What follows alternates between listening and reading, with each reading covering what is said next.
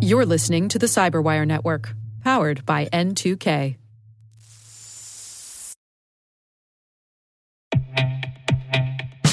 And now a word from our sponsor, SpyCloud, the leader in operationalizing cybercrime analytics. Traditional threat intelligence is a thing of the past. Cyber criminals are stealing vast amounts of credentials, session cookies, and financial data every day, and it's hard to keep up. SpyCloud is the trusted partner businesses turn to fully understand their darknet exposure risk and neutralize threats before it's too late. SpyCloud alerts your organization as soon as an employee or customer's data appears on the darknet, so you can act faster than bad actors to prevent cyber attacks like ransomware, session hijacking, account takeover, and online fraud. With insights from the industry's largest repository of recaptured data, protect the digital identities and systems most important to your business. Get your free corporate darknet exposure report at spycloud.com/cyberwire and see what information criminals have in their hands today. That's spycloud.com/cyberwire.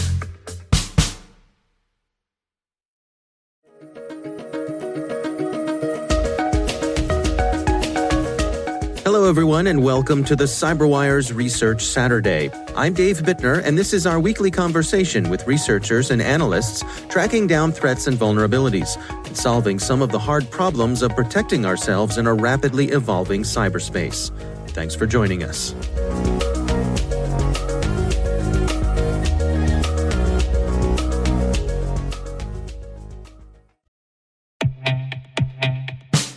And now, a word from our sponsor, 6sense. 6sense provides award-winning cloud-based automated endpoint and vulnerability management solutions to streamline IT and security operations. With its advanced platform, businesses gain complete visibility and control over their infrastructure, reducing IT and security risks and optimizing operational efficiency. With 6sense, you'll get real-time alerts, risk-based vulnerability prioritization and remediations, and an intuitive automation and orchestration engine so you can focus on your core business goals, confident in the knowledge that your enterprise is secure, compliant, and running smoothly. To learn why enterprises choose 6sense, visit 6sense.com.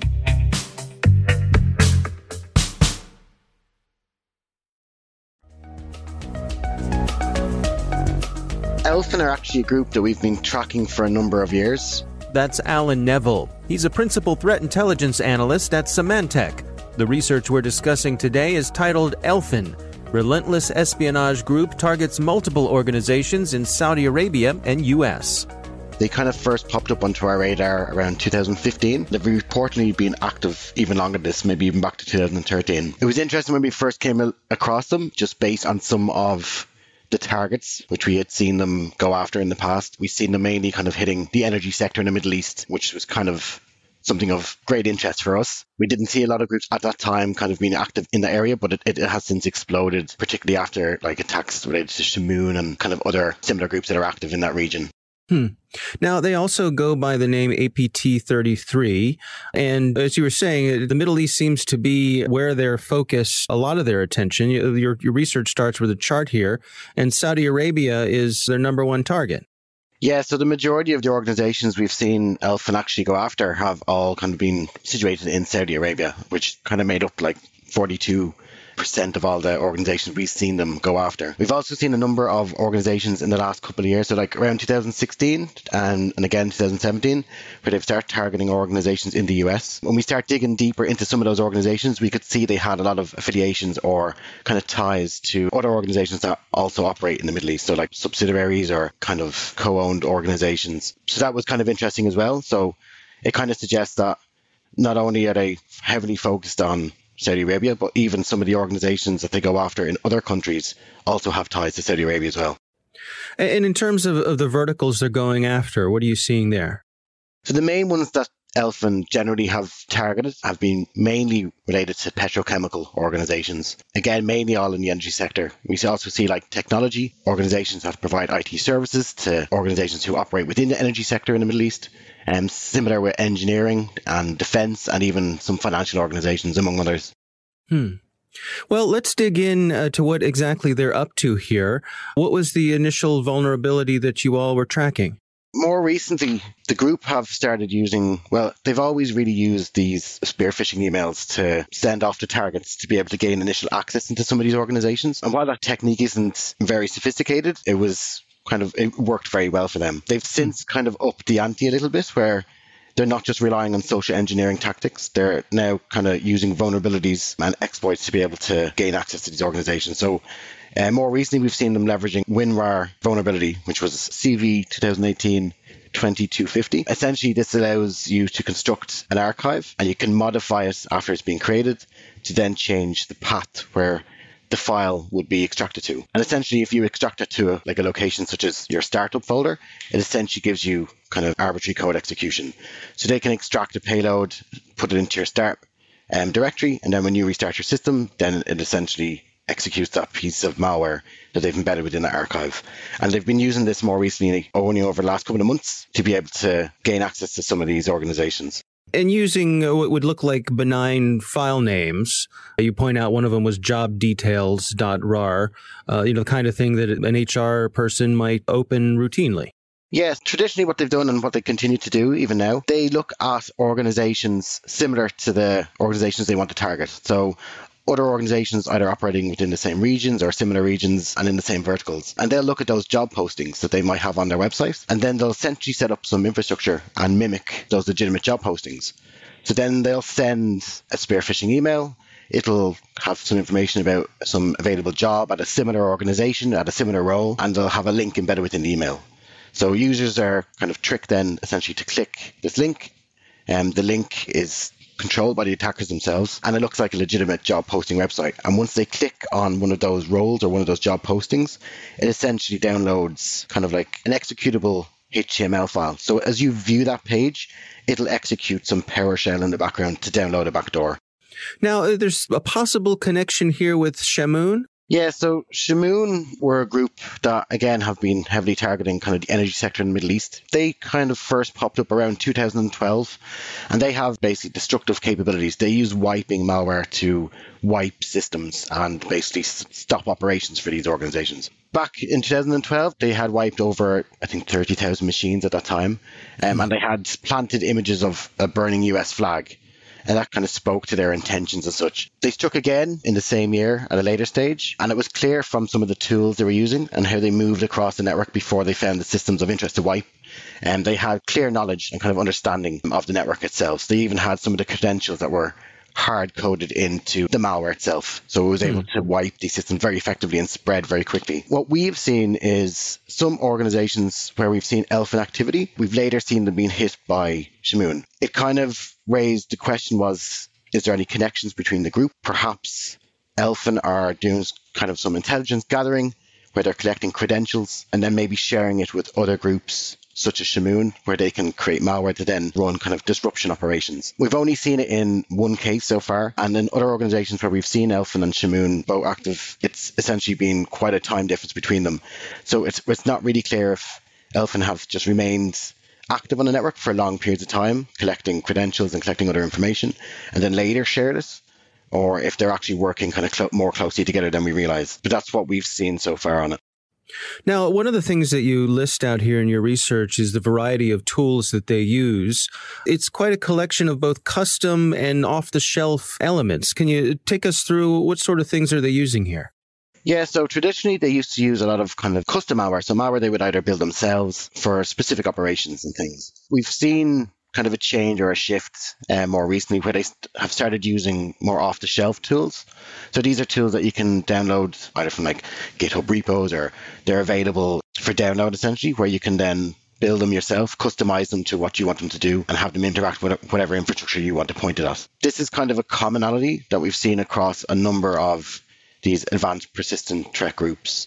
More and more of them are kind of switching over to using these freely available tools, which one makes it somewhat a little bit more difficult to track in terms of if they were using something custom, it's And when you see that tool pop up somewhere, you could reliably kind of attribute it to that group, or it's probably that group that have been active. Now, by switching over to these kind of more common tools, these freely available tools, it makes it a little bit more difficult to kind of separate some of the activities and attribute it back to that group for tracking purposes. It also kind of benefits them in a way where by being able to download these type of tools, they don't necessarily have to waste time on doing development. They can just grab these tools, they can just customize it to what they want, build them, and then start distributing them. What's the thread with the tools that they're using? What's the type of information they're going after? So it seems to be mainly an intelligence gathering operation. So we can see them once they get onto the networks, they'll start dumping credentials and they'll use that information to start basically moving across the networks, basically finding information of interest. We do know that they have destructive capabilities as well. There has been malware associated with this group called Stone Drill, which essentially, again, wipes systems, similar to what we've seen with Shamoon and kind of other destructive groups. So we know they have the ability to do that, and we know they traditionally used to create their own malware as well, but essentially using these kind of off-the-shelf tools as well makes it a little bit more difficult to be able to even see what their intentions are. But it's essentially an intelligence gathering operation from the data that we can see. Well, let's walk through what happens when someone finds themselves attacked by Elfin. Take us through step by step. What occurs? Yeah, so essentially kind of similar to what we were describing before, where the attackers would create an email, they'll set up some infrastructure. The infrastructure is generally named after either the targets or the job posting portal they're trying to mimic. They'll create these emails and send them off to some of their targets. So essentially they'll probably or likely look for individuals that have specific roles that they may have an interest in the type of information that they would have access to, and they'll send these emails to them with these job kind of vacancies. Once they gain access, so essentially once the user has been tricked into clicking the link and looking at the job post, it'll run some PowerShell in the background, and that basically will create a scheduled task which will run every several hours on that machine, and it'll reach out to the attacker's infrastructure to download backdoor tools. And this will essentially give them kind of access into the network, and then they can start downloading additional tools such as minicats to be able to dump some of the credentials. They'll also push down some additional malware, either to give them kind of more capabilities moving across the network, and then they'll start downloading tools either to collect information and then exfiltrate it off to their own infrastructure. How would you rate these activities in terms of their stealthiness? Are they fairly easy to detect, or are they staying under the radar? Again, because they're moving to all these kind of tools that are freely available, again, it makes it a little bit more difficult to attribute some of the activity. But it's not impossible. It's still easy enough to be able to track some of the activities based on network infrastructure that they're putting in place. As I kind of mentioned before, they're naming a lot of this infrastructure after some of the job portals or the targets they're going after, which makes it easy to kind of see the organizations that they have an interest in. And like that, when you kind of pool it together, you can kind of see a commonality there where a lot of it's all based in energy sector. It's all based mainly in Saudi and again in the US more recently. Do you have any sense where they're coming from? Who's behind this? There's been lots of publications about the activities of the group themselves. There has been researchers who've come out with some bits and pieces which kind of attributes it back to some nation states or a likely nation state in the Middle Eastern region. We have seen indications there where there was, let's say, for example, when we looked at how the group actually operates. So, for example, when we see them active on a network, you can kind of map some of the timings back to kind of a standard 9 to 5, but it would all kind of sit nicely into a specific time zone that originated from that region as well. Generally, we don't really care about the attribution side. And while it kind of helps in adding some context to our investigations, our main kind of mandate has always been around protection of our customers. So while we can see some of the activities, we'll figure out the tools that they're using, what they're going after, how they're doing it, and then we'll just use that information to protect our customers. So it's not something that we need to do or put a lot of effort into to be able to kind of get a better understanding of the group and the context behind their activities.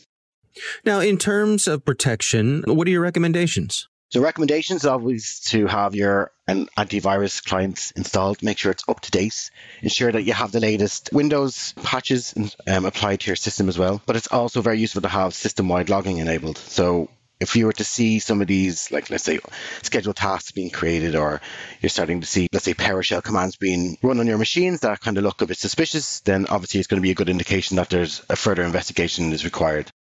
So looking at the information you've gathered here, what are the take-homes? What can people take away from this research? I suppose some of the takeaways from this research, essentially, Elfin is a very active group, particularly in the Middle Eastern region. For organizations or people who have business in that region, it's good to be well aware of the type of information that they're going after, the industries that they're targeting, so like energy, and the type of tools that they're using.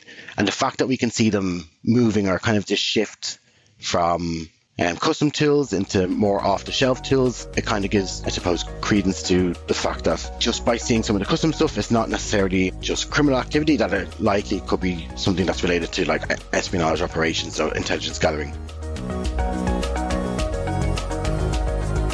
Our thanks to Alan Neville from Symantec for joining us. The research is titled Elfin.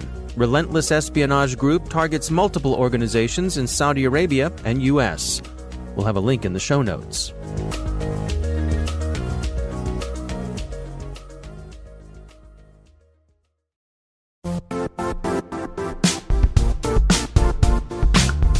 Don't struggle to align your organization's cybersecurity with business risk.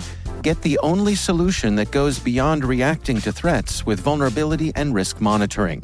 You need the next evolution of MDR, and only Critical Start delivers it. Critical Start doesn't just monitor and respond to threats. They put you in control by detecting suspicious activities, quickly responding to contain threats, and identifying your most critical assets and protecting them against vulnerabilities and exposures. With continuous visibility, expert guidance, and measurable risk reduction, Critical Start has redefined what it means to manage cyber risk.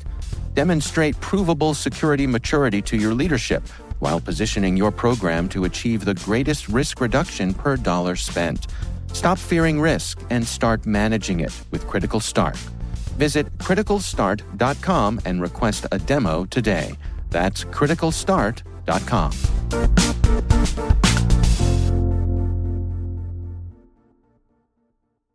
The CyberWire Research Saturday is proudly produced in Maryland out of the startup studios of Data Tribe, where they're co-building the next generation of cybersecurity teams and technologies.